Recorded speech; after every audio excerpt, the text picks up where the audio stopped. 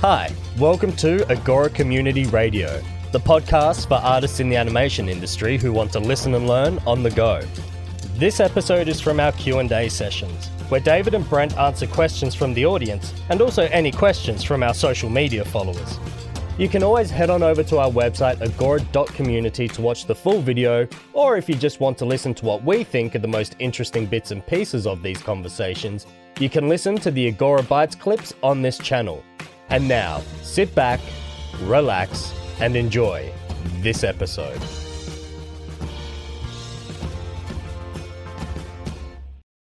Hello, how are you all doing today? Welcome back to yet another Q&A session. David Hubert was kidnapped today, and so in his place, we have a special guest star. It was just actually kind of perfect because it's something that I've been wanting to do for a while.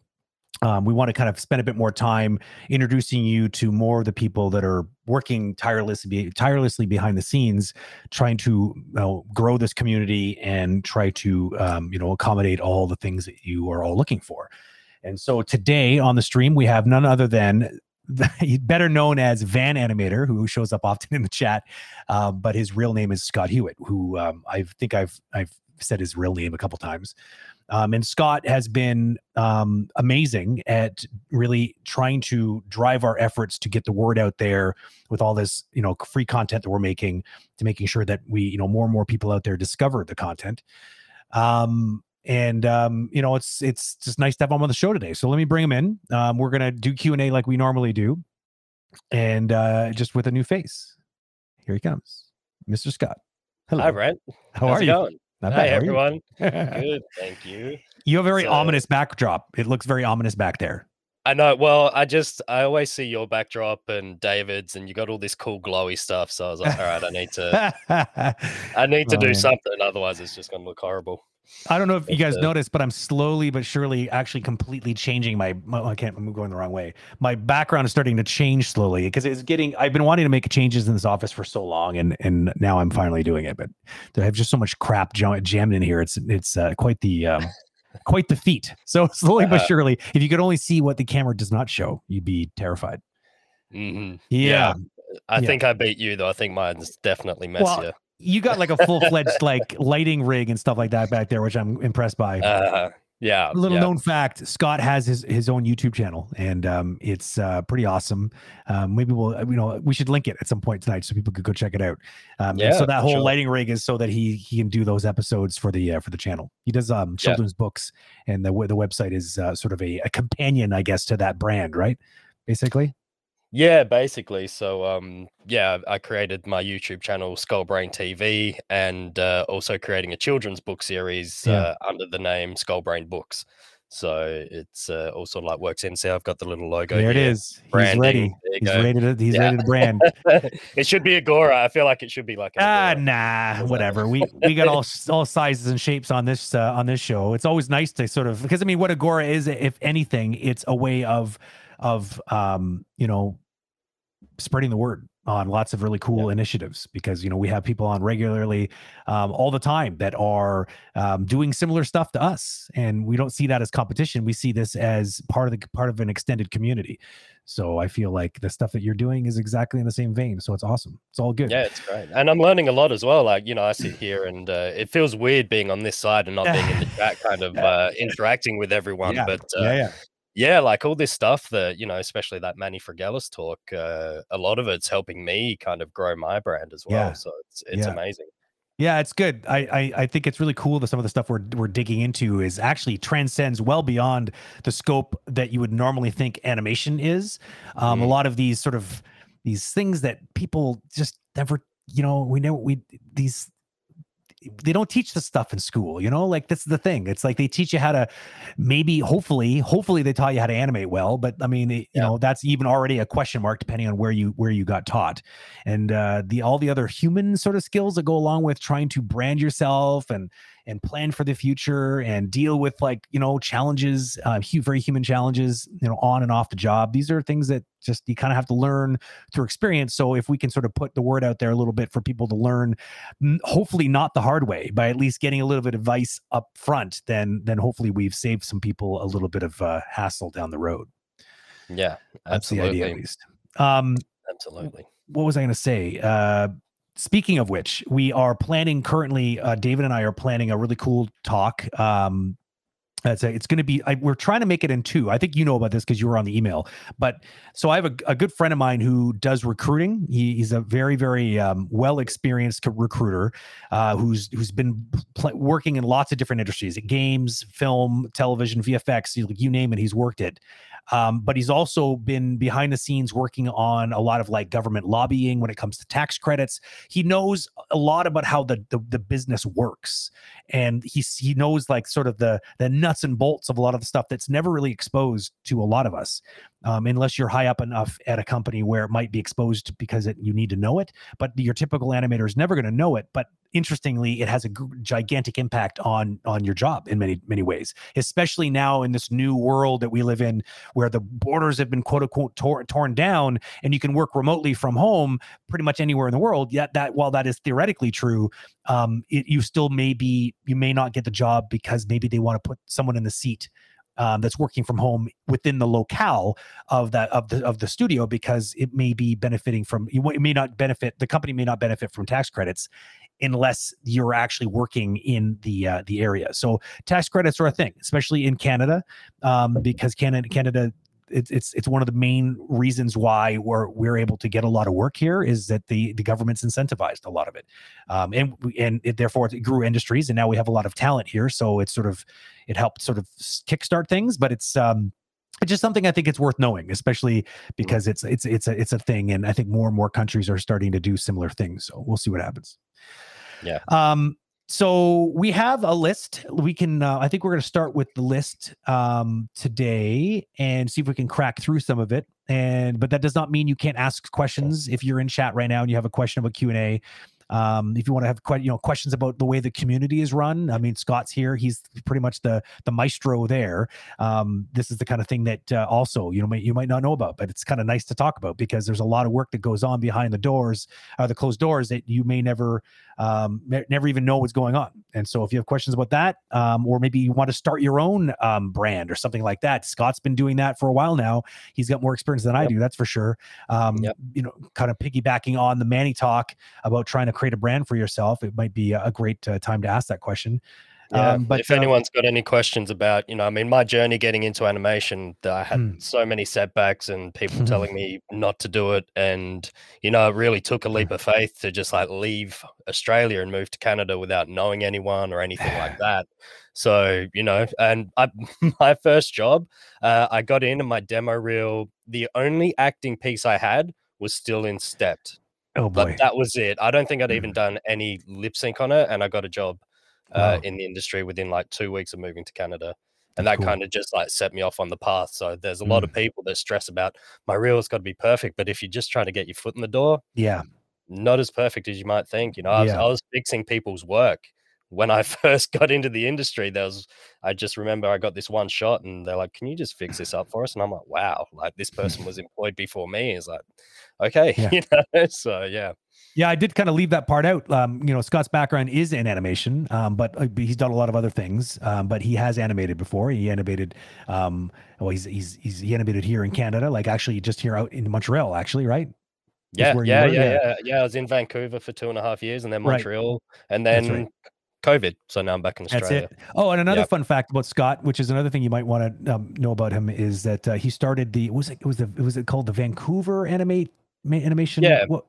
Yeah, Vancouver Animation Network. I think it was like Vancouver Animation Meetup when I first. That's why my name's Van Animator. That's right. I always assumed it was just because you were working in Vancouver for a while. So like Van is like short for Vancouver, but VAN is the acronym obviously for Vancouver Animation Network. So how big that got to be pretty big, right? That got to be pretty big. I think the last time I checked, it was 3.5 or just over 3,000 members. That's pretty cool. That started off as me sitting down at a table in a pub with one guy who wasn't an animator and another guy that was kind of interested in it. Just three of us, just like awkwardly sitting around going, so you like stuff? But then it was just like it completely ballooned up. Like someone in the industry found out about it, they told all their people, and then it just kind of spiraled.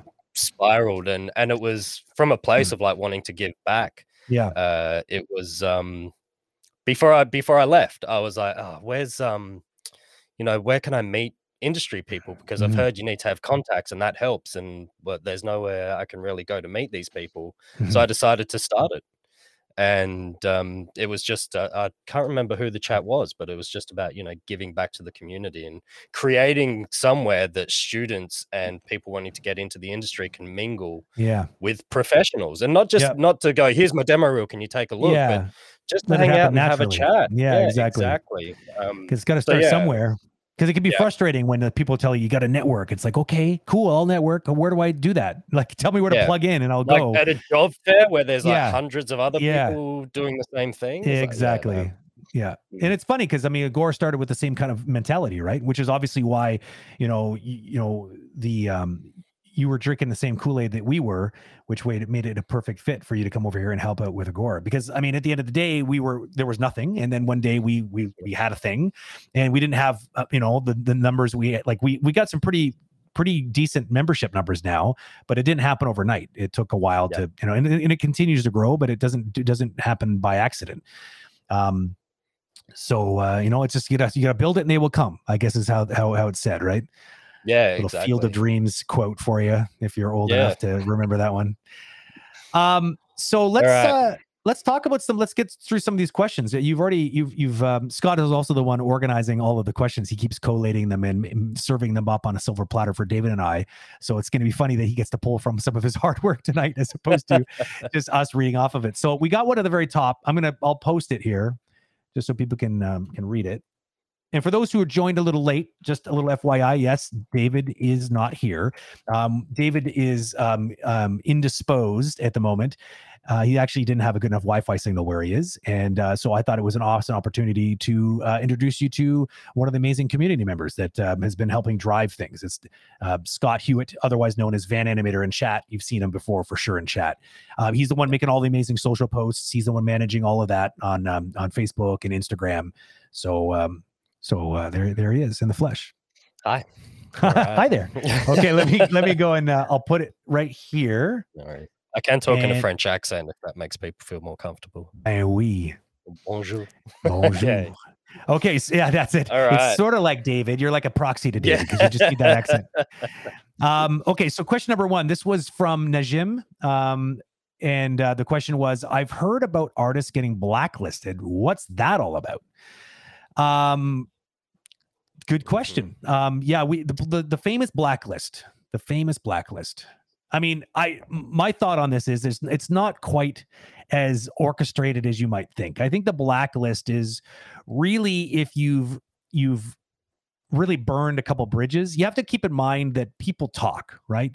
And if I'm going to hire somebody and I'm really interested in that person, but there's something that's sort of like I'm not 100% for some reason, or I need to be extra sure about this hire. I'm for sure going to do some of my own homework and due diligence.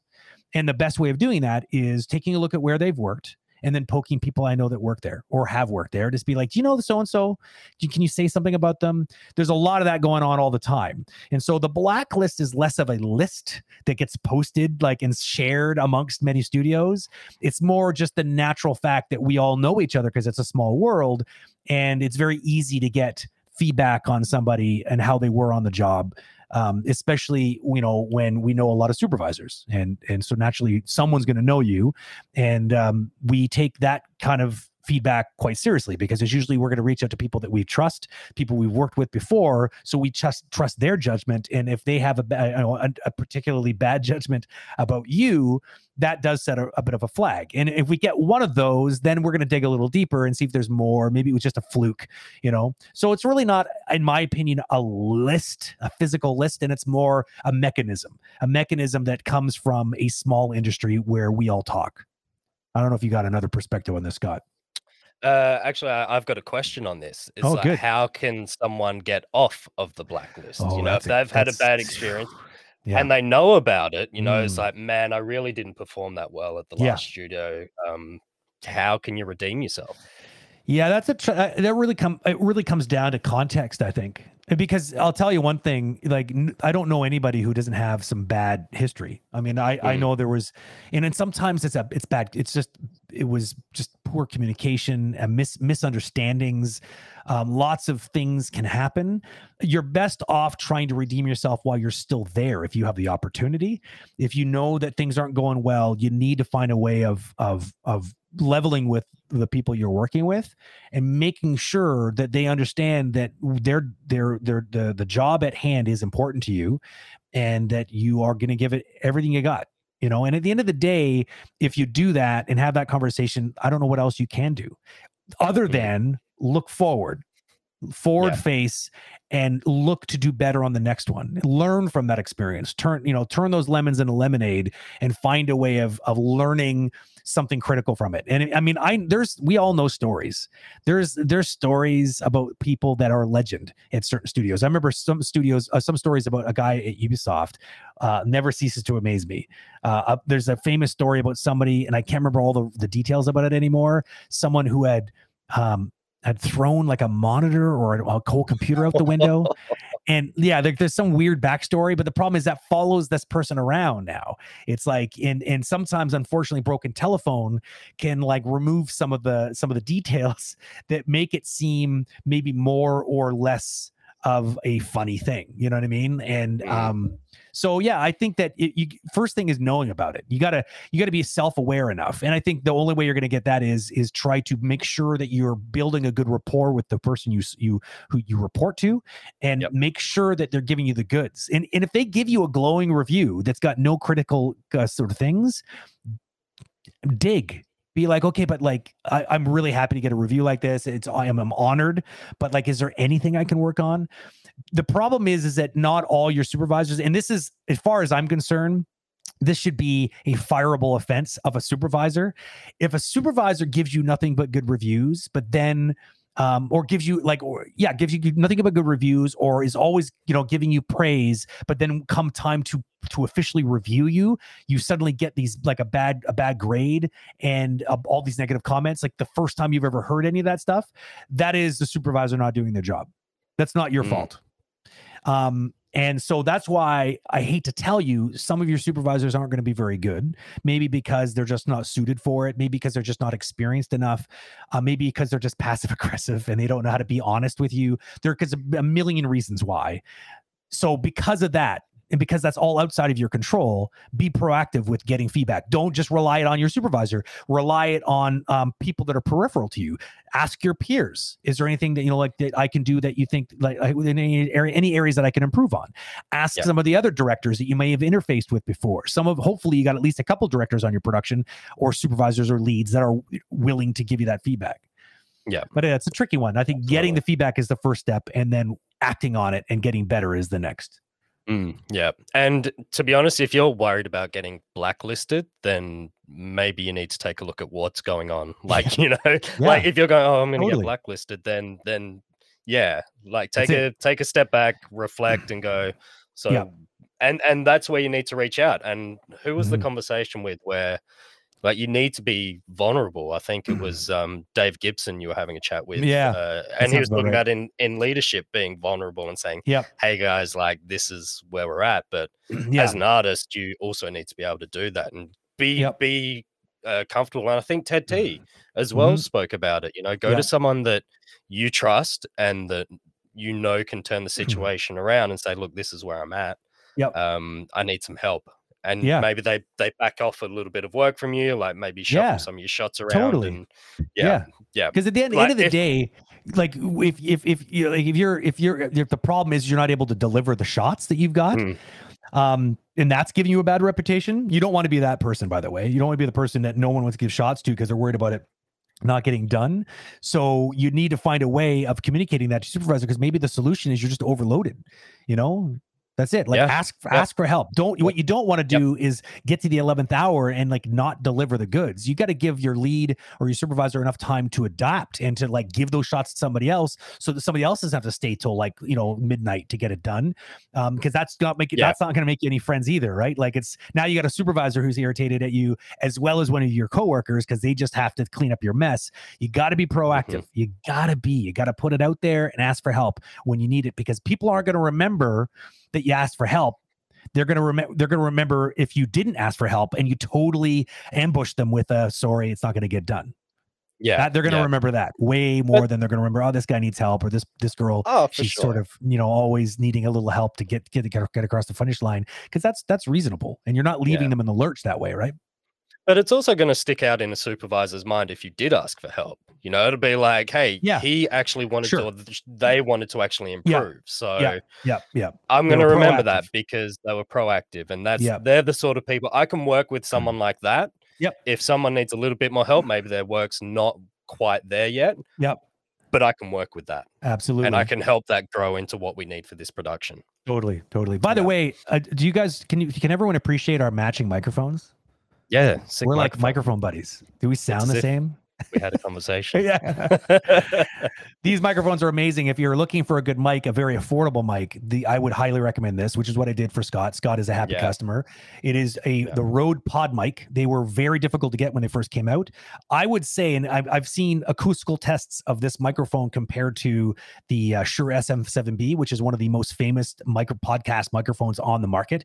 If you're curious what that one looks like, you've seen it all over the place. It's got a kind of a cool wedge-like shape. It's all black, like a matte black. Joe Rogan Experience is a good example of, they use the SM7Bs everywhere. I find that this mic is close to the same acoustically, but honestly, it is a fraction of the price. So if you're curious and you're looking to upgrade, this is a great one.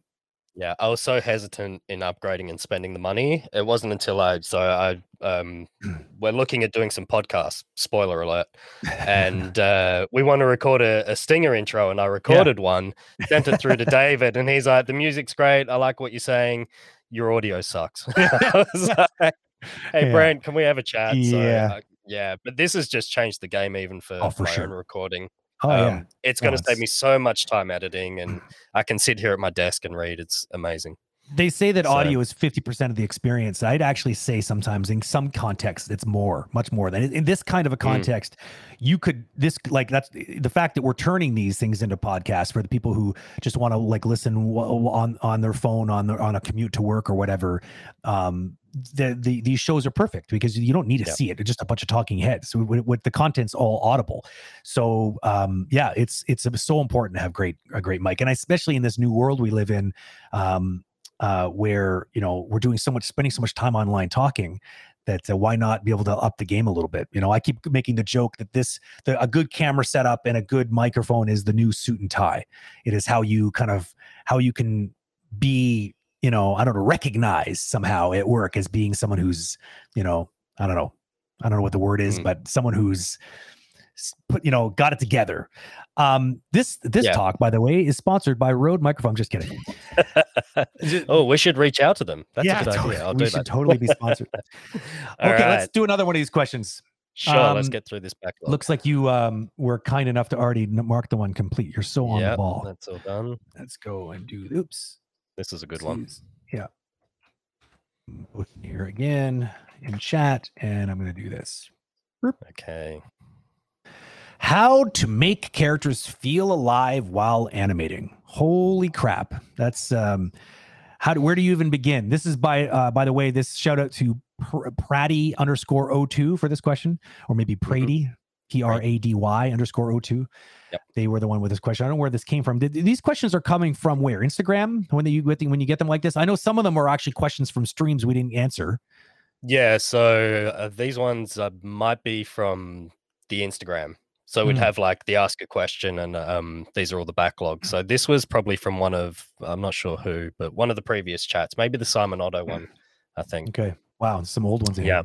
Yeah. Oh yeah. It's like undigging the Ark of the Covenant with this one here. Okay, so how to make characters feel alive while animating. Oh man. I don't know. You want to take this? You want to take it first? Okay. I mean, all right. It's kind of a big one.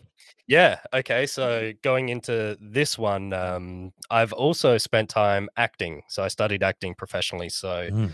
I have my own kind of ways of doing this. But for me, making characters feel alive while animating, it's giving them some motivation.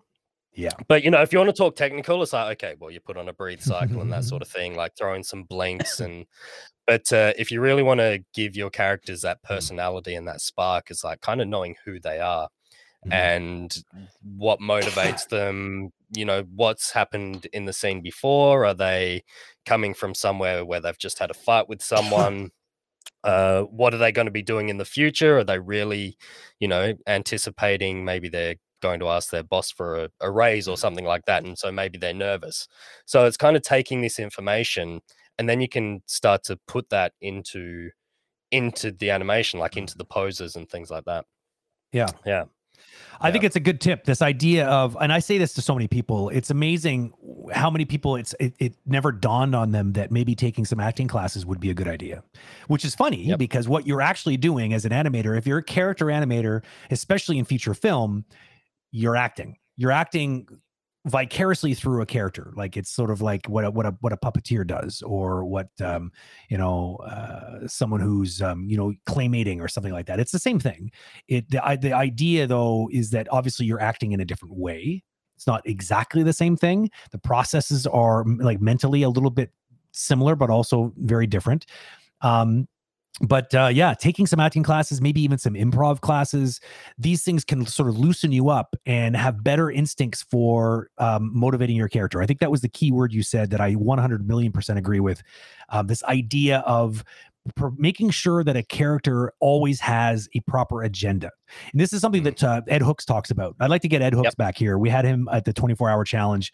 And he was a big hit. I really like Ed. We've known each other for a while now, and he's just such an amazing human being. And he's got so many years of acting and teaching acting experience, and now also teaching animators acting, which is a slightly different sort of skill set. And so he's got lots of great insights on these kind of questions. But one of the things I know he would say is, and one of the things he's rather famous for saying is, if you have a character on screen that does not currently have an actual agenda, then it's a waste. It's a shot that's not worth having in the film. And he's right.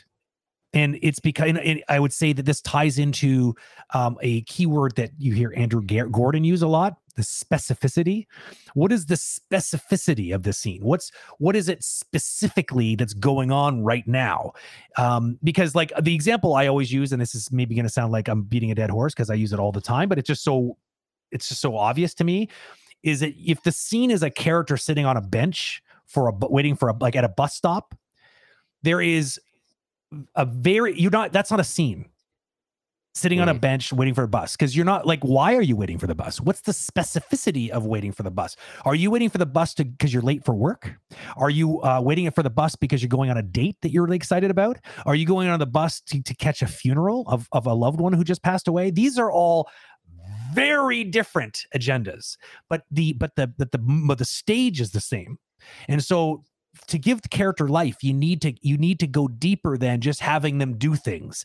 They need to be trying to accomplish something in their life at that specific moment. What is the specificity of that moment, and how does it relate to the specificity of that character? You need to know the character well enough to know how they would react in that kind of scenario, and then you dig deep in there and you make sure that you're delivering the goods. Otherwise, the scene is just going to feel empty and hollow, and it's not interesting. Yeah, absolutely. Animators that are good at figuring that out are going to have people hanging off their seats because that character is as real as a live action character in a film, or more so, because we have more tools as an animator to really crank it to 11 that an actor really can't compete with, if you really think about it. That's why Pixar films are so engaging, because the stories are great, but the characters are so well established and so true to themselves, because animators get to work in like literally slow motion, because they're able to analyze and break down a shot, where an actor has to do it all real time. It's like the difference between live streaming versus like having a week to put something together and edit it and have infographics and all kinds of cool things. Yeah, sure. It's a different world. You can really dig deep and apply more that you can during a live stream. Absolutely. Yeah, there was this one shot I had when I was working on the Ninja Turtles 2012 series where Oh, you every worked on that? character You, that was was, in I Vancouver, worked right? on that. Yeah. Yeah, that's a That great was series. that was the dream job. That's everyone said, what's your dream job? I said, if I work on Turtles, I'm happy. That's I'll awesome. quit the Well, industry, and I well, like what the hell? two Now you months got in, but what are you gonna do now? You've like you just like to exactly. hang up the I'm out. jersey and oh man, Yeah. But that's there were crazy. all the characters were in the scene, in the background, and Oh, that's so so cool. they were in the kitchen in the turtle lair, and I was like, "Man, what am I gonna do?" Like, we're talking like there's probably 8 characters in this Mm. shot, and so I've got Raph.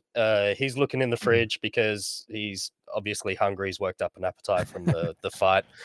So what's Mikey going to be doing? Well, Mikey's behind him, and he's hungry all the time, so he's Mm. annoying Raph and like trying to get in there. And Leonardo's just sort of like Mm. sitting at the desk, but I knew what was coming up for Leonardo, so Mm. I had him in this real sort of like contemplative thing because I knew in the That's next it. episode he's going to be firing up.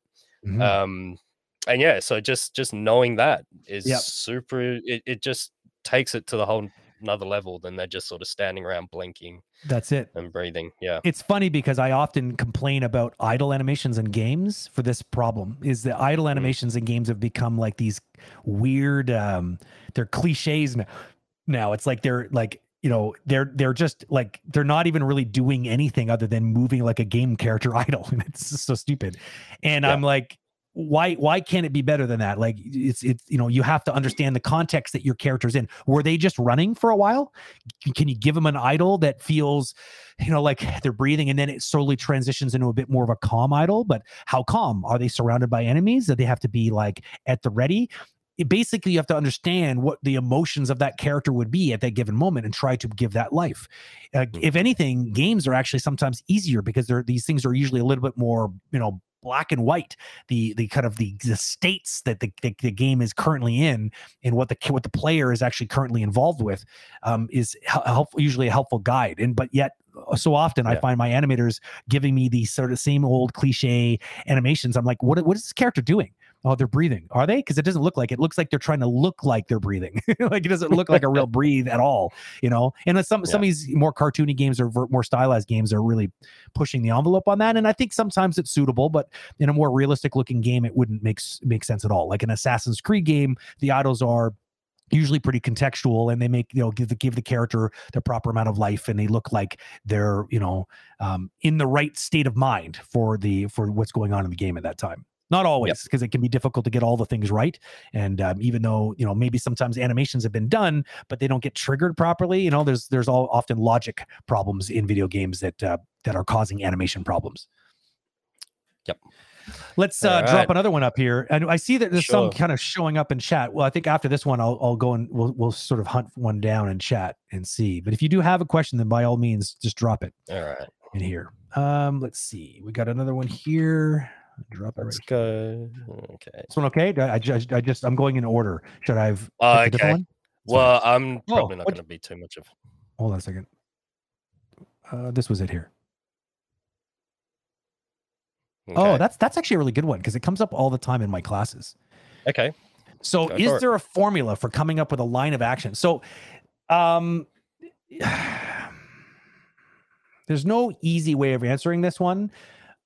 This was, by the way, this is from Joker Cletus _ Joker Cletus is the one who asked this question. I think that if you're asking this question, it's because you need to do a little more homework on what line of action is.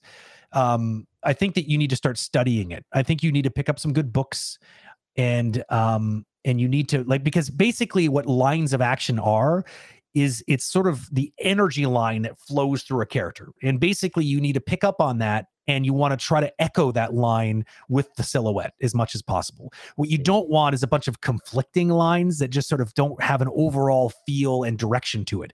Those poses are they lack a line of action and because it's they get drowned out. There's no clear resonating line of action. And it doesn't say that, it doesn't mean that all the body needs to like follow and be parallel to that line. It's not what I'm saying at all. It just needs to be the main line that runs through the body that's very clear. And that line usually runs through the legs, through the spine, and up through the neck and the head, but also through the arms. You can have more than one line of action in a pose. That's totally fine, as long as there's sort of some consistency to it and a coherence to it. And so basically, if you squint your eyes and look at the silhouette, you should be able to discern that there's an overall shape. And the lines of actions are usually C curves or S curves. C curves are usually energetic lines, usually used in moments of action, like a jump, like takeoff moment of a jump, where S curves are often more seen in more relaxed poses, where characters are a bit more at rest, or in poses where they're in change, in a state of change. You see S curves a lot when you're changing from a C to another C. S's are what you're usually seeing because of usually because of overlapping action.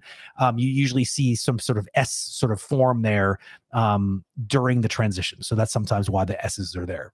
But basically, it's not an easy answer. It's like you kind of have to get it to get it. And the way you're going to get it is probably by picking up a good book on it, and or maybe even, God forbid, even if you are terrified of this idea, starting to do some life drawing. Life drawing is where you're going to get good at this.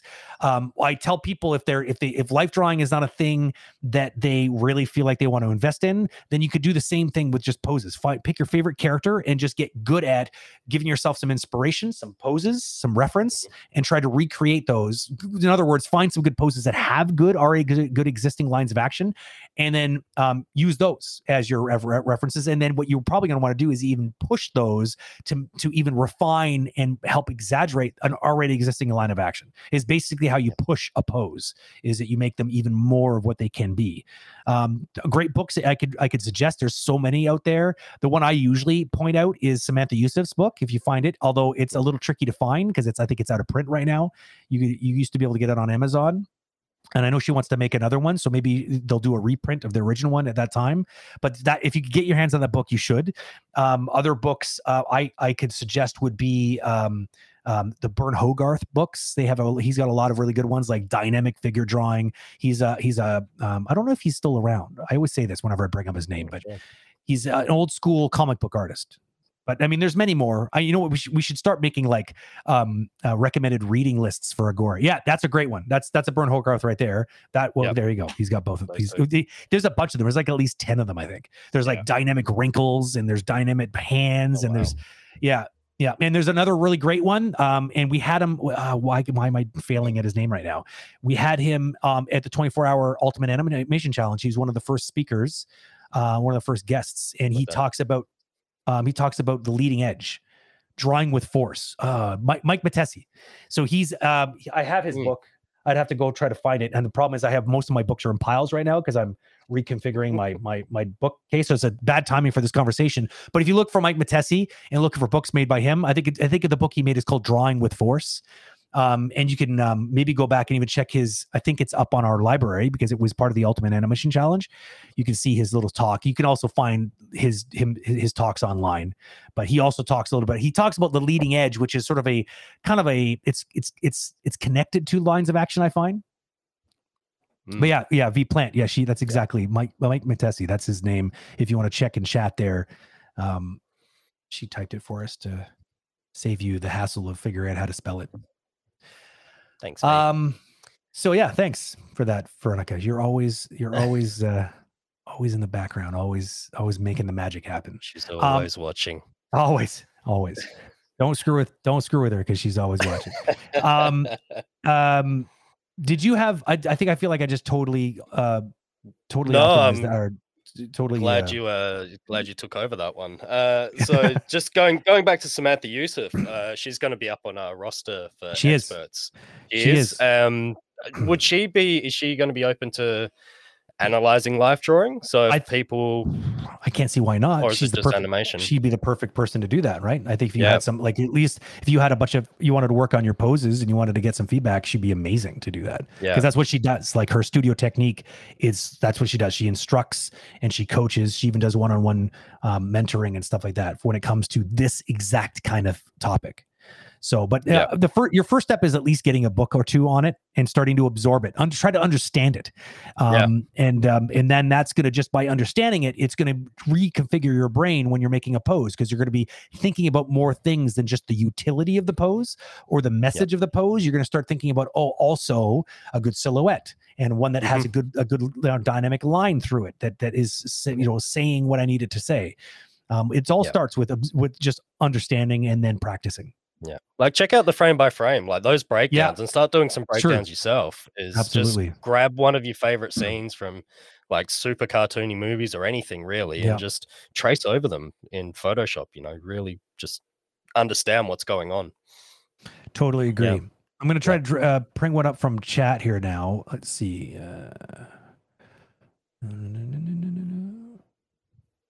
Okay, I got one here. This one right here. Nabi Hobby, who's I think, or at least was in chat. Maybe they're still here. If you are, hello, how are you? Is it safe to use NCloth, NHair, or other procedural generated animations in a demo reel? That is an excellent question. If it's done well. Yeah, I mean, it's true. Like I think that we're entering it. I think maybe it depends on the industry that you're trying to get into. I think the game industry, this would be for sure okay, because we're always trying to get as much procedural stuff going on for this kind of thing, because it makes the animation process faster. And when you know that some things are just going to be taken care of for free, and it just looks better in the game, because there's lots of things that are going to happen to a character that is not going to be necessarily animation driven. Like, for instance, blends between animations, and sometimes blends, if used aggressively, would produce momentum, and that momentum won't be factored into what's going on the cloth. It's just going to do a blend from point A to point B, as opposed to drag properly, because it's physical. So I'd say that so to double down what's your name again? Scott, right? What Scott said about doing it right, it's about like understanding why we use these tools and show proficiency at it, because then what you're able to do is be like, look, this is not me cheating. This is me working smart, not hard. And I want to show that I've dug into these systems, and I know how they work. And so that way you're now just became more marketable, because now hopefully your animation is good, and I want you on the team. And hey, you also have a little bit of experience with some of these dynamic systems. Great. You can get in the engine, get your hands dirty, and start helping with some of those, because we need a good artistic eye to tune some of these things, because otherwise they're being tuned by engineers, and that's not always going to end well. But also make sure you advertise it. Make sure that you're not like, don't put that stuff on your reel and not say, hey, by the way, the hair was dynamic, because that could get you into a lot of trouble, because people could be like, did you maybe not think to tell us that you didn't, I just don't think you want that to come up in a conversation. You want to be upfront and very clear about anything that you didn't keyframe on your own. Mocap, I have the same problem with mocap. People put mocap on their reels all the time. They don't necessarily even say that it was mocap, or sometimes they just say it was mocap, but they don't really let me know or understand what they did. Okay, good. So you rendered some mocap, bravo, and you put it on your demo reel. You need to give people a little bit more than that, so they understand why they should be impressed by it. Yep, absolutely.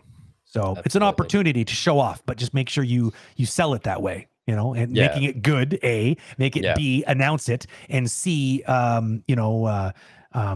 maybe push the envelope with it, maybe come up with some cool usages of these technologies that maybe go like, wow, I never even thought of doing. That's amazing. Like maybe innovating a little bit, God forbid, because people are, at the end of the day, people are looking for trailblazers, right? They want people that are going to be autonomous. I want to be able to hire you and then put you in the production floor, and then it's just, you just force multiply everyone around you. That's the ideal scenario, right? You don't need to have your hand held, so you know what you're doing, but you're also going to maybe teach tricks to the people around you, because you're that type of person who's always looking for tricks, always looking for ways of getting it done more efficiently, because I don't want an efficient team, said no producer ever, is basically what's going on here. You want to make sure that you are in that kind of, and I think that the same advice is true for film. I don't think it's more or less true for games.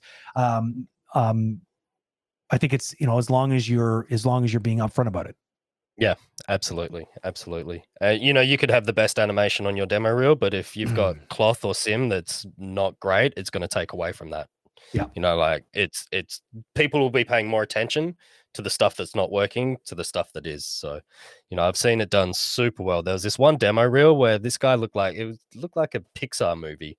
He had a princess and that sort of thing, and the dress was all dynamics, and it just looked incredible. And it's like, give him a job. But I've also seen the opposite where the hair is just like flipping out, and totally. It's like, Exactly. It's a chance for you to show off, but make sure that's not a chance to just make you look like a bumbling idiot who's just, playing with the cool toys, but you have no idea how to use them. I think the same thing. This question could have also been extended to lighting and rendering. I get that question a lot. Like, is it worth it? And I'd be like, yeah, if you do a good job, it's damn well worth it, because it could be that thing that stands you out above, beyond everybody else, because a good presentation is everything. But I'll tell you what, like, we used to make this joke. This predates the today version of demo reels. I come from the era of demo reels on VHS tapes. And then shortly after that was demo reels on DVDs. And now demo reels are all online. But back in the VHS and DVD days, you had a physical thing. And there were some people out there that really went above and beyond with the packaging.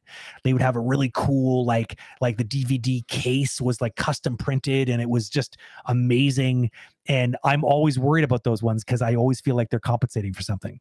And it's almost always true. Almost always. Usually the one that reel that impresses you the most are the ones that are just like, it's just a DVD in a black case with like their name on, like with masking tape. Those ones are usually the best. And usually it's because they spent all their time on the animation, and they burnt their animation to the DVD literally 10 minutes before they had to leave, catch the bus to get to the interview. Those are the people that are usually have better stuff. But every once in a while, there's a well-presented reel that also blows my mind. Those are the people that I still remember today, because they had both. But the ones that I also remember in the negative way are the ones who are just like, it was just a complete train wreck. You know what I mean? Don't over package something that doesn't got, it doesn't have the goods. All icing and no cake is not a good place to be. Yeah. Because I've heard the opposite. Like, I've heard if you want to get a job, like, stand out, you got to stand out. Like, you do. They're getting hundreds of these applications. So if you get something on your desk that is completely well packaged and it's like, oh my God, this person went to the extra effort. You're right. Yes. You can stand out for sure, but you stand out as an abysmal failure, and that's not good. So, and I don't want to scare people into the idea of not packaging their stuff, because I think it is a good way of separating yourself from the rest, because you will be remembered for it. But do you want to be remembered for good animation, or do you want to be remembered for like the person who overpackaged a piece of poop? That's the question, right? You gotta know your worth and know what you got in there, and don't oversell something that you spend the time instead on making your animations better, make the content better. It's a slippery slope. It's easy to fall down that little slope. Okay, so we have one from V Plant herself had a question. Let's throw this one up. Have you ever had? Yeah, she always gets the juicy ones.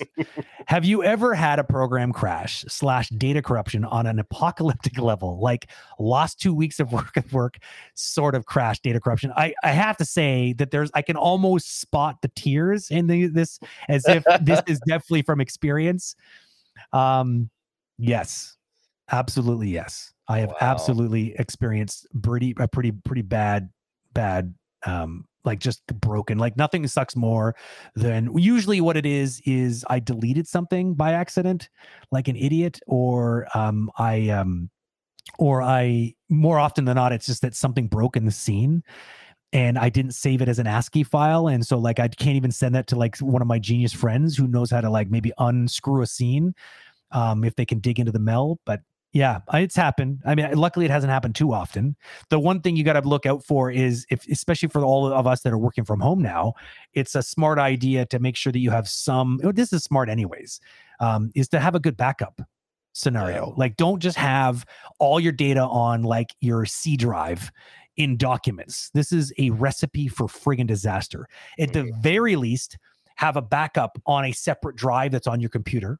If you want extra bonus points, you'll have also another backup of that, which will be on an external drive, or on a NAS, a network access storage, which is what I have.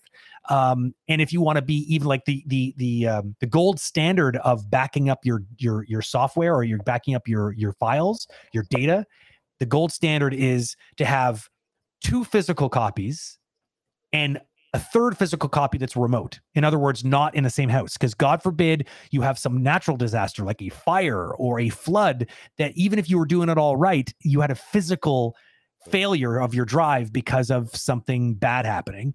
This can be really bad. Like, think about it. If you had all your year's worth of stuff, all your demo reel stuff, you didn't really have it online. You always thought you're going to do it tomorrow and you just never do. And then one day it's all gone. You got to think about these things. It doesn't take that much time to at least, you could just at the very least, use your friggin' one or more of your cloud drives. Use at least that. Yep. Because then you can end up with I know I have my OneDrive with Microsoft, because I actually have I have like a 365 account. It comes with, at least mine did when I bought it. It was like a 4-year plan. It came with at least a terabyte of space, which is a lot of space. That'd be pretty expensive if I bought a terabyte from Google Drive, but it's a decent amount of space. And so, that at the very least I could back up a lot of stuff there. Scott, do you have some sort of tragic horror story to share with us? Something anecdotal? Not a tragic horror story, but like 4 hours, I saw there was a comment there from Ayumi, 5-hour crash. I had something very similar where, I'd been working, didn't save, and next thing the power went out.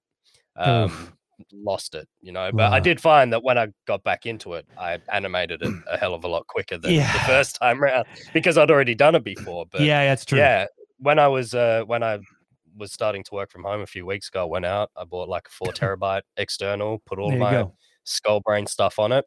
Yep. Someone told me to get like a small backup box, a generator that you plug your computer into. So if there is a power failure, you've got like 5 to 20 minutes, depending on which one you get, to save all your work.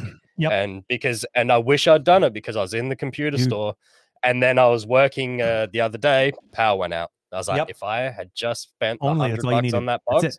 Yeah. Yep. So that's amazing advice. I didn't even think about that. The idea of something as simple as just having APC makes these battery backups. They're called UPSs.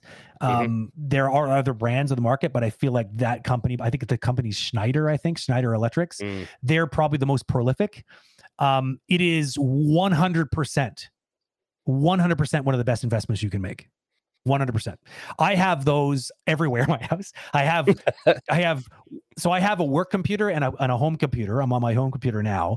They both have their own independent UPSs. I have, I'm a bit of a nerd. So when we built this house, I had like Cat 6 essentially wired into all the rooms that I would need it. And so I have like a switch in like a room, and like even like, so all my router and my switch, they all have their own UPS as well. And even my Xbox and my PlayStation, I put on a UPS, because you don't like, there's sleep mode, and then the power goes out, and then it complains about like possible data failure.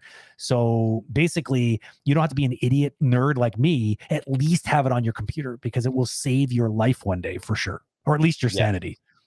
That's a really good piece of advice right there. Oh, I'm petrified. If I lose like 11 years worth of work, like it would kill me.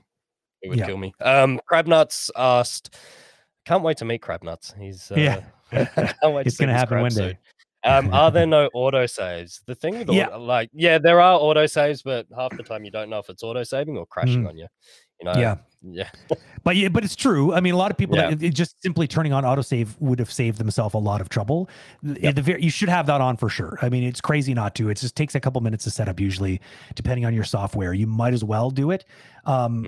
And nothing sucks more than when you build a new computer and you install everything and you forget, and then you're like, I can't believe I didn't turn on auto, or you forgot to turn on. Like, I don't even know why Maya ships and installs with infinite undos not by default. Instead, it's just some stupid number like 10, and it's just like, oh my god, I got burned by that again. But I think setting up your undos properly and setting up autoback is obvious first steps for sure. Yeah, definitely. Good question. Definitely. All right. What next here? We're almost out of time. It happens fast. I know, it's crazy. I saw Girly Bits had mentioned that, in which it surprises me. I think those are probably American numbers, but 2 terabytes of Google space on the Google Drive is only $10 a month. That's $10 American. I guarantee you they gouge Canadians and probably some of the other countries. Probably Australia. I'd have to go check. But if it is indeed around that, I mean, I think I remember last I looked, it was like, I thought it was like 15, somewhere between 15 and 19 a month, which is a decent amount. But then again, that's a lot of space. And so you could have that one drive and you could use it. You know, it's all backed up and it's Google. So I would have a hard time believing that, if they're going to have any big data failures.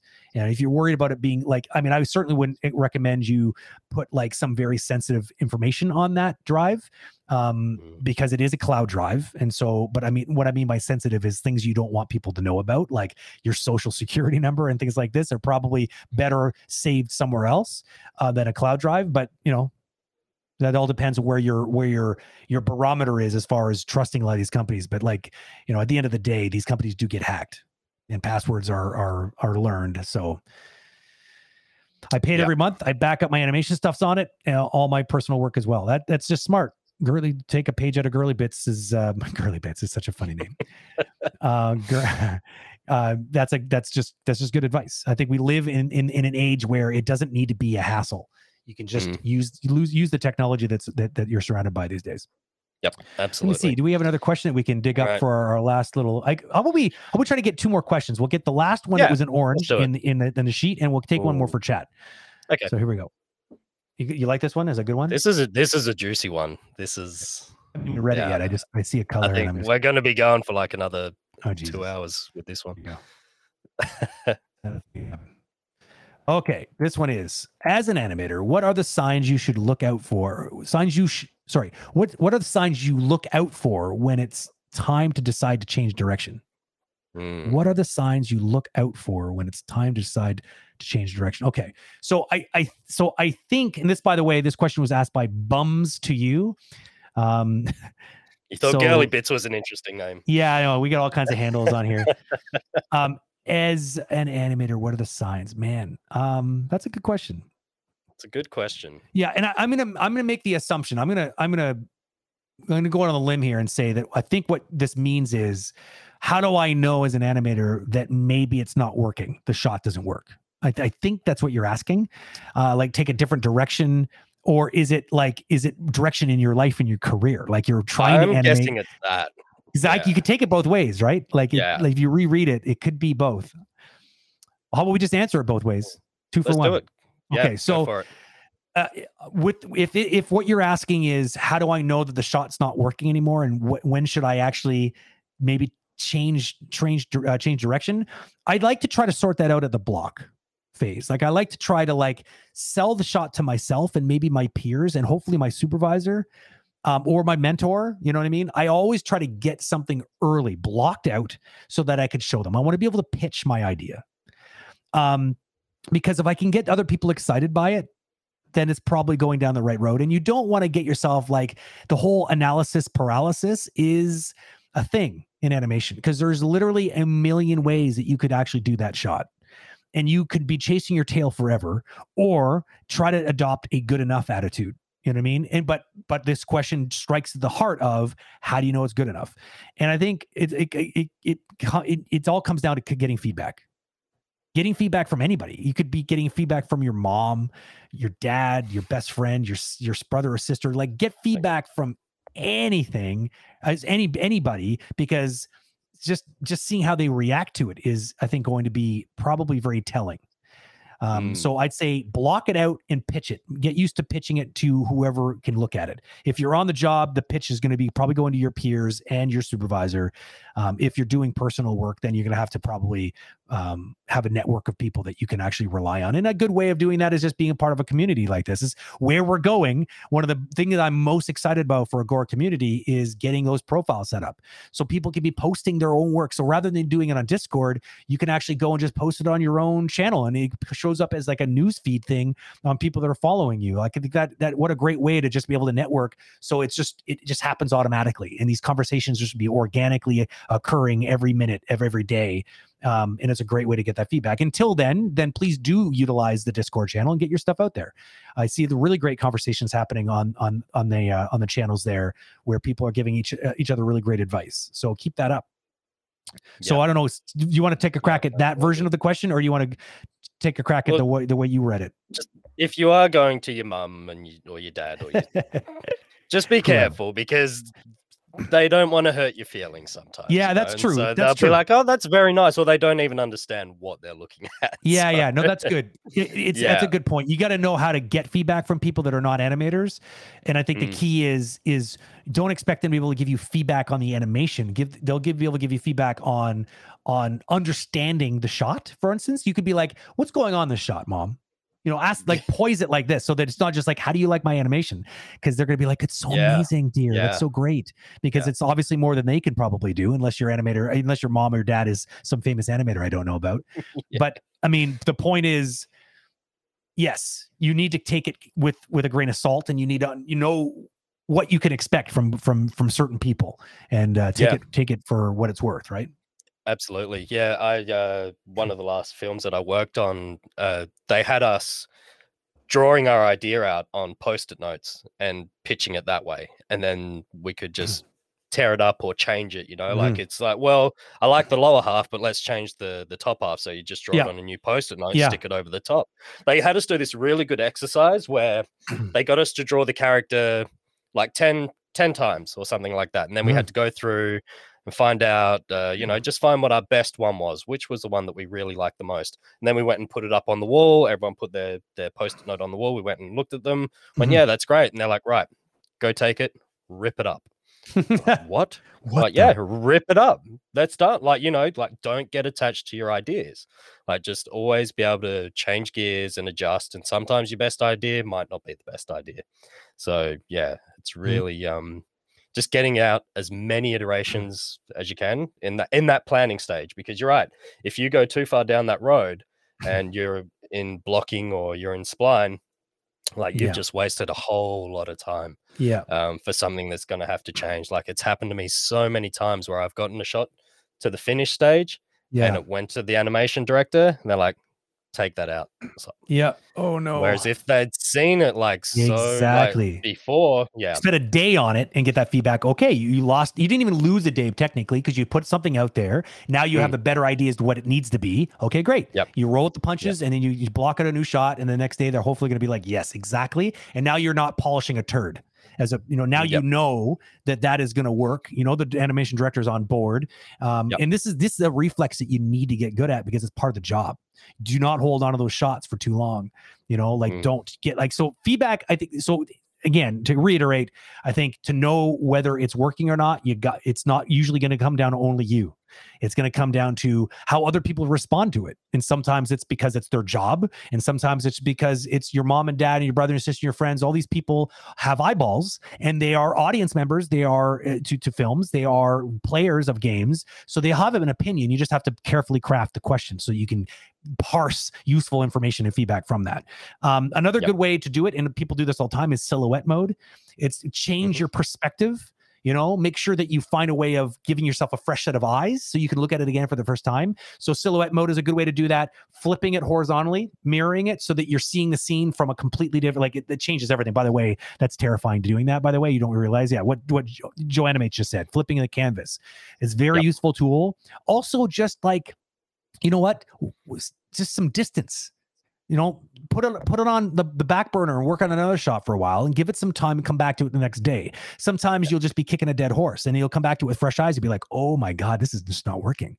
And okay, good. Now you have that perspective, and then you make it happen. But again, you need to put yourself in a position where you're trying to get that feedback from either yourself or from your peers and or supervisors at a timely fashion. Like, make sure it's coming in at the right time, not at the end, because that's just not fun.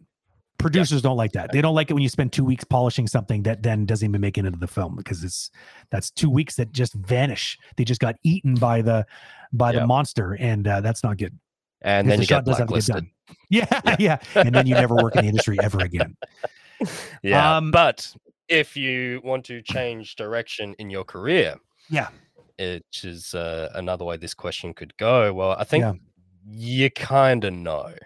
If getting up in the morning consistently is a struggle, maybe you're like 5-10 minutes late to work, then like you understand, like you do have this gut feeling of what you want to be doing. And sometimes it's taking a step back and reflecting on that things that I've done in the past, and I swear by this, is just take time, get a piece of paper, get a notepad, go somewhere quiet, and just start writing. And I've done it before. It's like, okay, what do I like about where I'm at? List all that stuff. All Yeah. right, now what don't I like about where I'm at? List all that stuff, right? Yeah. Yeah. And just Taking stock almost. taking stock, yeah, and Yeah. then look for what is working, and then go, okay, and then look previously at things that you've done and say, okay, so, like, just is it okay for me to get a little bit personal here? Yeah, Are go you ahead. okay with That's what we do. That's what we that? do in Agora community. We pour our heart and tears out on the Yeah, I know, out of the yeah, stream. Go but for it. no, I mean, for me, it was, because I was so heavily involved in acting and I loved it and I just loved that performance. Being an animator, love that as well, because I was always like just making things move when I was in high school, and so I really wanted to marry those two things, and use my acting skills with my computer skills and that. But I got to a stage in the career where I was just sitting at the computer screen plugged in for 8 hours, 9 hours a day, and so there was something missing. And Yeah. so I had to take that step back and go, right, so what is it? Well, dude, you love performing and you Yeah. love, like, you're not getting up, you're not moving around, you're not talking to people. So I realized that I was missing that performance, which is why I've sort of started this YouTube channel, because Yeah. that kind of fulfills that need of Yeah. that creativity that I was missing. Yep. Yeah. That makes sense. I mean, and what you're kind of talking about here is because it may not be so black and white, right? You Mm. might love animating, but if you love it, like if you know that you like it and you spend all of your time doing that, then you may be missing other things that you like. And you might need some of those other things to balance your peace of mind and your sense of fulfillment. It's very possible. I mean, anything that breaks that and breaks it up a little bit and gives you some time to reflect. I mean, some people swear by meditation, right? Mindfulness is really a way for you to silence your mind for at least a little while during the day, so that you can allow yourself, it's almost like cleansing the palate in a way, so that you are not just in this sort of gerbil wheel, like this constant just running on a wheel all the time, even though you're convinced that you love it. You probably do, but you might be missing a lot of other things that are going on around you. And there are other opportunities. So like by having another outlet, like you're still involved in animation, obviously, and but having this other thing on the side is maybe complements that, right? It gives you that extra little sort of thing. So having your own little personal project can go a long way to helping fulfill some of those other things that aren't being satisfied by your animation career. Yeah, exactly. Yeah, absolutely. So yeah, Some and people it's might get scared by that, thinking, well, maybe I shouldn't be animating because I really like this acting thing. It's like, well, maybe I just like both. Maybe there's a way of having both, and maybe take a shot at it and see what happens. Who knows? Maybe the YouTube channel just takes off, and next thing you know, this is all ancient history. We never see you again because you're just flying around in personal jets so. with all the YouTube money you make, right? We don't know. Yeah, all that. It could happen. I watched that conversation with Daniel Floyd. I know what it's going to take to make that. Man. But no, and sometimes it's either like you change directions completely, or maybe it's a lateral move Absolutely. in the studio that you're in. Maybe it's getting into a different department. So, for me, maybe it's becoming more of a, I don't know, like project manager. So I'm still involved, still doing it, but I'm up, moving around, talking to people, That's it. Yep. And you're still like able to work and touch and work with the same sort of big picture of animation, but maybe just approach it in a different way. This is funny that you said this, because I wanted to just tip my hat over to Girly Bits again here, because in chat there was sort of like there, so this, hopefully you don't mind. Wow. Let me try that again. Words usually require the proper coordinated movement of lip and vocals to create the proper words. I've heard about that. Yeah, it's a thing, apparently. I just forget to do it sometimes when I have a mic in my face. So Girly Bits hopefully you don't mind me sort of just putting a spotlight on you here for a second, but I think it's meaningful. And I think that a lot of people feel the same way as you do. So I'm going to use you as an example to talk about something. So you started off by saying, God, I really wish I had that kind of environment. And I think that I think what you were reacting to was this idea of having people that you can actually pitch to reliably and safely, in a way that you don't have to feel weird about throwing it out there and getting some good feedback. Then you followed it up with, it's so hard to have that when you work remotely. And I agree. Remote has made this more difficult. This was one of the main motivators behind why we decided to pull the trigger on this community, is because we didn't know how bad this whole pandemic was going to get. David and I were like, if there was ever a time this would be the time, because there's going to be for sure a need for it, because animators are going to feel like they don't have that communal water cooler that they used to go to at school or at work to just be humans trying to learn the same thing together, So we decided that it was time to really get it up and running as soon as possible. That's why there's a lot of features that are still missing, because we're just like, you know what, we're just going to start and just keep adding things to it until it's that sort of perfect vision of that we have in our minds. Then you said, I think this is where you moved into this. So to be honest, sometimes I worry that I'm not ready, and I should be in animation coordination until you said something earlier where I must have missed it. You said something about you just feel weird putting it out in public. Because a lot of people feel like this. I don't know where you said it. You said it up there somewhere, but basically you were saying that it feels like it doesn't feel right to put it out there, because probably because how you feel right here, right? Sometimes I worry that I'm not ready and I should be maybe in coordination until I can get better animation. Coordination management is so much easier, but it's not my dream, So I would say, look, there's nothing wrong with that. If you can get a coordination job, okay, or a production job, if you are learning, this could be the best thing you ever did, because one of two things is going to happen. One of maybe not just two things. Let's say three things. One, it puts you at a job, okay, where you're around animation. You can network, you can start making friends with and prove your worth to the people around you. And if you can, why can't you put it out there that your dream is to be an animator one day? I've seen this happen on the job countless times, where people transitioned over because people of course are going to give Girly Bits a shot. Girly Bits is awesome. They're running around solving production fires every day. They're able to help me when I need help. They're able to they're so organized. It's like, why would I not give them a chance? Why? I know her better than I know some random person who had a decent demo reel. I see this all the time. So it could be your way in. It's the same reason why a lot of people try to get into a video game company, but they start as a tester. I have to say that the vast majority of them do not make their way out of the testing department, but that's usually because they don't apply themselves, or maybe because they're not cut out for it. They have a fantasy about working as an animator, or as a VFX artist, or as a programmer, or a game designer. It's usually a game designer. And so they figure the best way of getting there would be just get that job in a game company. And that does work.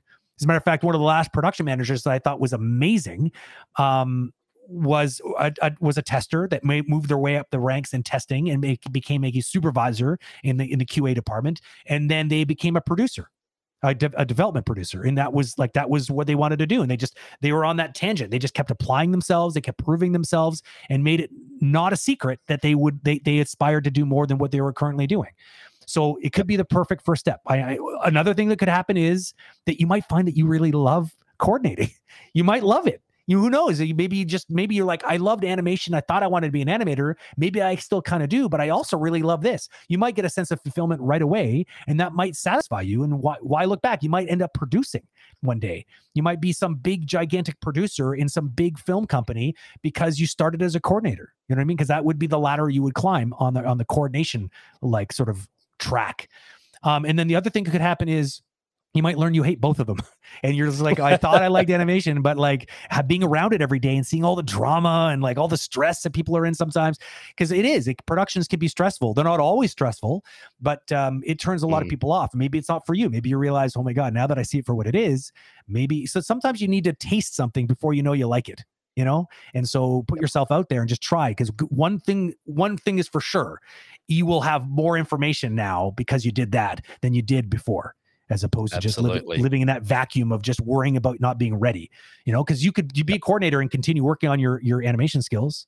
Man, you're going to probably find some people that are senior animators that might even be willing to give you some feedback on your stuff, man. Why wouldn't they?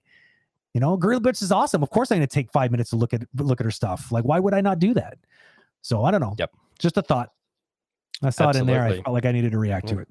No, I think it's a good point. Mind if I go on a tangent with that? Please do. Go on one. I'm an expert at tangents, so it's only fair. Just what you were saying then, Brent, brought me back to that conversation we just had about getting your shots done as soon as possible. Do life like that. Try it. experiment. Absolutely. And if you don't like it, Absolutely. throw it out, like move on. Totally. There's a really good book called Fail Fast, Fail Often, Mhm. and sometimes we can just noodle on things and then we get it out Yeah. to the world and realize it's, whereas if we just got it out straight away, then we can get that feedback and then move on to the next thing. So absolutely, like just try it. You never know what's going to come. Absolutely. Yeah, go on. No, go ahead. I was going to say there's also another great book. It's called Skullboy and the Leap of Faith. It's funny because it's true. There is a connection here. That's funny. No, absolutely. And that's the exact reason why I wrote this story, is because there's so much self-doubt and things that can just hold us back, whereas we just need to take that step and go for it and try it out. And yeah, it's tough and it's really hard and it can take years to come over that, to get over that. But skullbrainbooks.com. It's on the first page. You can download it for free. I'm not even asking for your mailing list, although you should sign up to the mailing list, because I'm sending out weekly emails just about stuff that I experienced trying to get into animation, or at least just trying to live a life that I thought was fulfilling to myself. Like, we're getting pretty deep and philosophical here, but it's just kind of like, from what you've been saying, girly bits, it's just kind of that doubt that can hold us back sometimes. Totally. But what's the worst that's going to happen, right? You try and you fail, and you're like, but even if the failure doesn't overwhelm your sense of still wanting to do it, you're on the right path. You just got to keep putting yourself out there, right? Yeah. I think finding a good community and finding a mechanism that allows you to get that feedback and to start craving it, right? Like, you shouldn't be like So quick anecdote here that's related to the same topic that's interesting to dig into. We offer reviews, as most of you probably know, on our website that you can order from one of our many experts. And there are 2 different flavors. Well, there's 4 technically. There's 2 different times. You get a 15-minute review or a half an hour review. But then there's 2 different flavors. There is a public flavor, which is a little bit cheaper, and a private flavor. What that means is, if you want to be reviewed but you don't want anyone else to see it, then you're going to order the private review, because then it's between you and the reviewer and no one else needs to see it. The public ones go on the library so other people can learn from your successes and your failures. And that's the one that we believe in the most, is why we incentivize it by making it the more affordable one. It's not like it's more expensive to make it more private. It's just that we actually wanted to incentivize people to putting it out there, because we believe in the fact that we can learn as a group better. We don't need to do it on our own. We could do it as a group. There's a reason why, if I reflect back on my time in animation school at Sheridan, yes, we had some amazing instructors. But you know what we had more than that was even more powerful than amazing instructors? A bunch of people that had the same dream. And we learned off of one another, we supported one another, and we grew together, more so than we ever would have done on our own. And so we're trying to provide that same kind of environment here. And it doesn't even have to be here. If maybe you have a school that you go to, maybe there's a community in your town, like the Vancouver Animation Network. Look in your immediate vicinity and you're going to find there's probably groups that you can join. There's the IGDA, which is a famous game group, which has chapters in cities all over the world. The International Game Developer Association, I believe, is what IGDA stands for. They have meetings at GDC, and it's just a way of connecting with people that are like-minded, so you can ask for their advice and you can get some feedback from them and just do it together. This is what you need. This is what everybody needs in life, and then just be willing to put yourself out there. So for those out there who want to get reviews, I started asking people, why do you choose the private reviews? I wanted to understand the people who are choosing private reviews. So I wrote them emails, and a lot of them, most of them said, I don't think my work's good enough. And I was sort of shy to put it out there. You know what's really funny about that? I'm going to tell you a little secret. Most of the people who chose private reviews because they were too shy, they had amazing work. And I just find that amazing. And it's usually the people that are very critical and they're perfectionists that are going to think that their work is not great.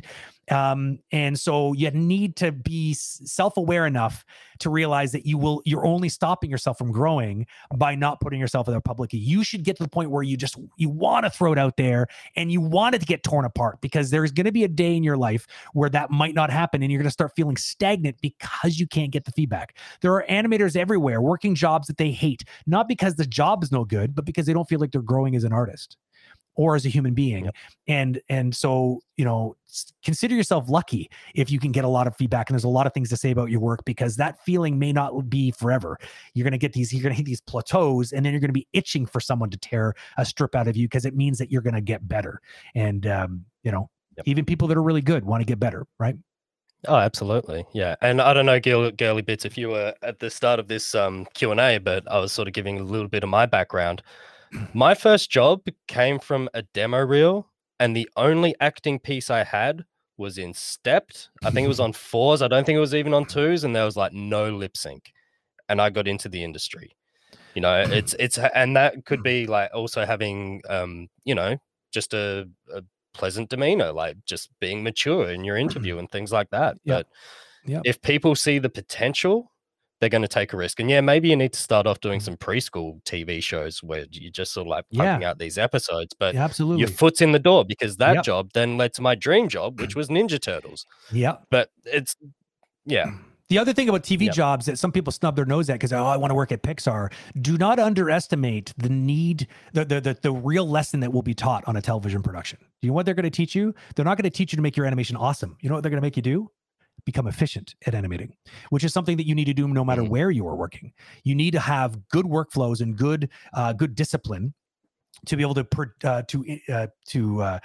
consistently produce at a speed that the job requires. And so TV is going to teach you that, because it is, trust me, it goes fast. You're pumping out episodes like every couple of weeks. I had to do like 300 frames a day on one job. No, for sure. Like the quotas are anywhere between 30 seconds to a minute sometimes, maybe even bigger, in some cases. Depends on the style and it depends on the budget. But meanwhile, a Pixar animator has somewhere between like 3 and 5 seconds usually a week. So just to put it in comparison, but of course, you're packing a lot more quality and content into those 5 seconds than you would obviously in a television production, because television productions are just not the same caliber. Just one last little note on this topic. I think for people like Girly Bits, get a review, order a review. You're going to find that all our reviewers are super down to earth, super, super nice. And if you can't afford it, then you know what? We're starting to do this new thing. You might have seen Scott's recent post on free public reviews. Yes, you'll need to put yourself out there, but it will be, you'll still have you'll still be able to do it under the guise and anonymity that comes with chat, because the first version of these public reviews will just be like this. I don't know if you've ever seen one of my, I do this every Sunday night, by the way. I'm changing it to, I'm doing the same thing that I've been doing for the last Sunday nights for a long time now, but instead of it only being limited to my own over animated kind of Discord channel, I'm bringing it to the Agora community. So now anybody can sign up for this, and essentially it's just me on Twitch. You're going to get notified if you were one of the chosen ones, because we're going to always auction out, or not auction, but lottery off the people who actually did sign up. If we have more than like the 5 or 6 slots that we're actually going to go with, and you're going to get contacted. You could be there live if you can. I would suggest it, because then you can communicate with me via chat. But the nice thing is, it's like you're still just a bunch of text. No one knows who you are. Just throw yourself out there. Nobody knows who Crabnuts is. We all want to know, but deep down, I don't want to know, because it's like he will lose that mystique, So I told him when he does appear someday in person or on video, he needs to be in disguise. So he wants to go get a crab suit, and I totally endorse this.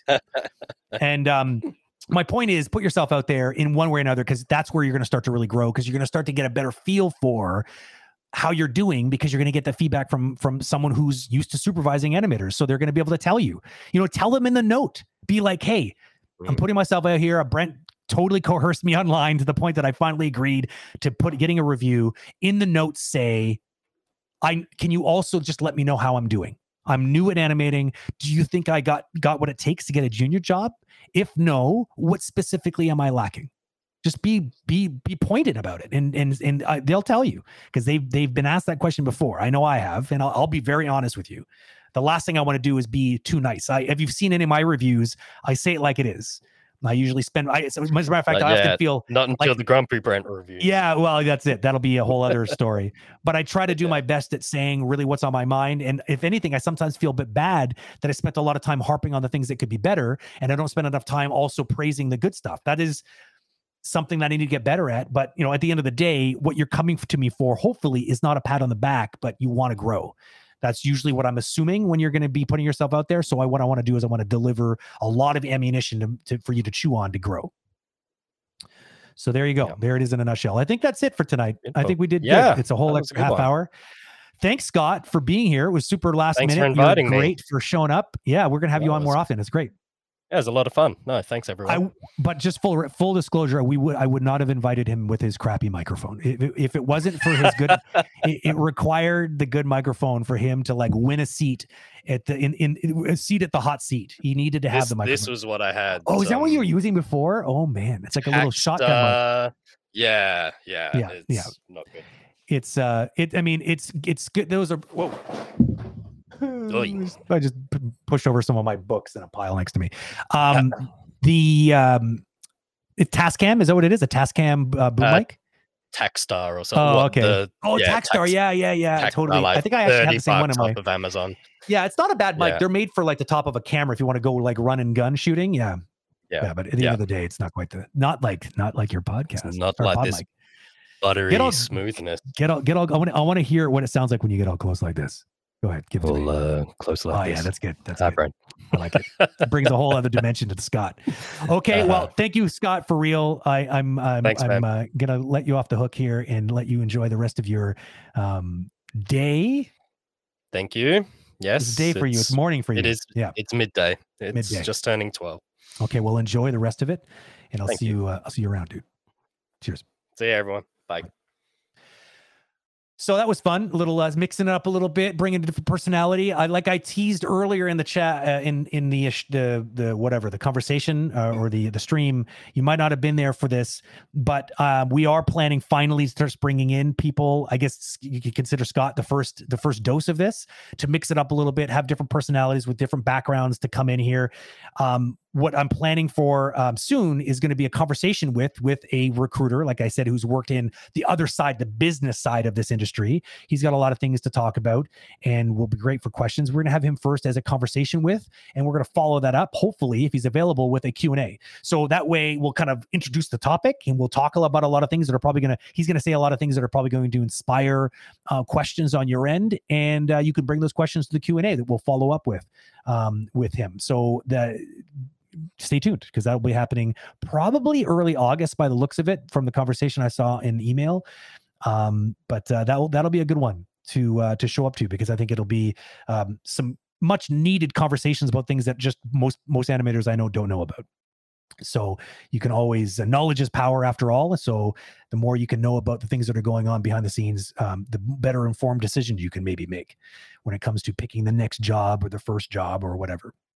And because he's also on the front lines of receiving demo reels as a recruiter, you'll also be able to ask specifically, like, what are you looking? What are recruiters typically looking for? Like, how do they know how to pre-filter stuff before they send it onto the desk of the animation supervisor who's looking to fill out their department? It's a good question, right? Recruiters are all different, but sometimes it's good to know what they're specifically looking for, so that at least you make sure, because nothing sucks more than sending your stuff to a company and never hearing back, because it was getting to a recruiter, and the recruiter, it just didn't match the criteria they were looking for, and they're not qualified to give you feedback. Right. So it's sort of, they're just sort of like, now what? Like, I wish I could get better and maybe increase my chances of getting that job.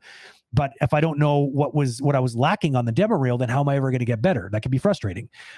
You could also order a review from us over here at Agora Community, and we'll try to tell you what you're probably missing, because, it may not be specific what a recruiter was going to catch, but I'd like to think if it's going to pass the test of an animation director, you should be passing the recruiter test as well. So, but he probably knows a couple tricks that I certainly don't know. I'm really interested in having this conversation myself, to be honest. So thank you again to Scott, and thank you to chat. Thank you for always being here. It's always the same usual suspects. It's funny. I feel like these conversations are so great, but I feel like there's so many more people that could benefit from these conversations. I would see the same faces, the people that like to show up to these kinds of things.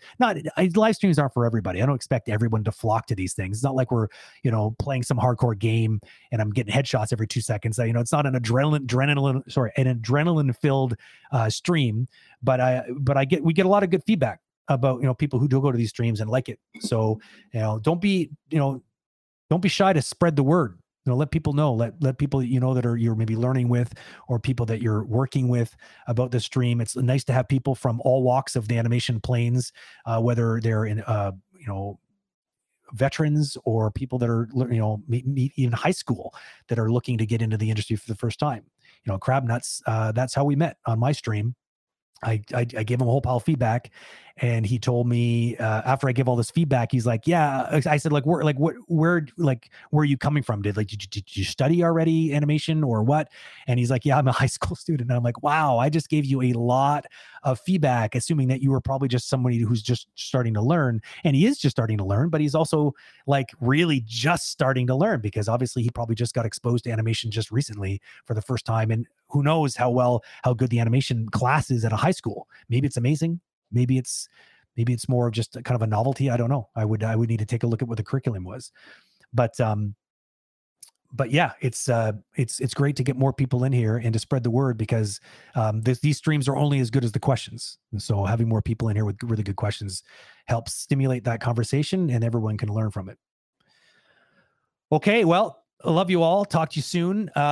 We have a couple streams. We have one tomorrow, actually. I believe, hold on. I always do this. It's always the same. I always forget to have it up, and I have to look like an idiot. I always forget. I always have a feeling of what's next. And I always, oops, that's the wrong one. Oh no, that's the right one. But then I second guess myself. Yeah. Okay. So, and of course, it's the one I can't say this name. Ilza Zamaripa. I think I got it right. She's got an acting background. She's got an animation background. She's a YouTuber. You probably have seen her because she's got really great content. I've never met her. I'm super excited to meet her, just because I always feel like I'm a little starstruck when I'm sitting down with talking with people like Sir Wade and like JD, because they've been out there putting themselves out there for so long. It's always nice to finally meet the person behind the channel. So that'll be a good talk. That's happening this Thursday at 9:30 p.m. Eastern Standard. There is going to be the very first free public stream reviews hosted by me. It'll be on my channel, but don't worry, all the information will be given out, but you do want to sign up for it. If you're interested in one of those free public reviews, just take a look at Instagram and Facebook. Scott's posted on both of them, I believe, with a link to the Google form if you need to put your own name on the list. It's completely free, no strings attached. We're going to be doing this for a while to beta test just the whole the beta test the whole public streaming review sort of concept, to kind of fine tune it before we make it an official thing. And to be completely honest, between you and me, I'd love to see this be a regular thing anyways. I like the idea of us always finding a way of giving out some free reviews for those who might not have the financial means. We made it as affordable as possible.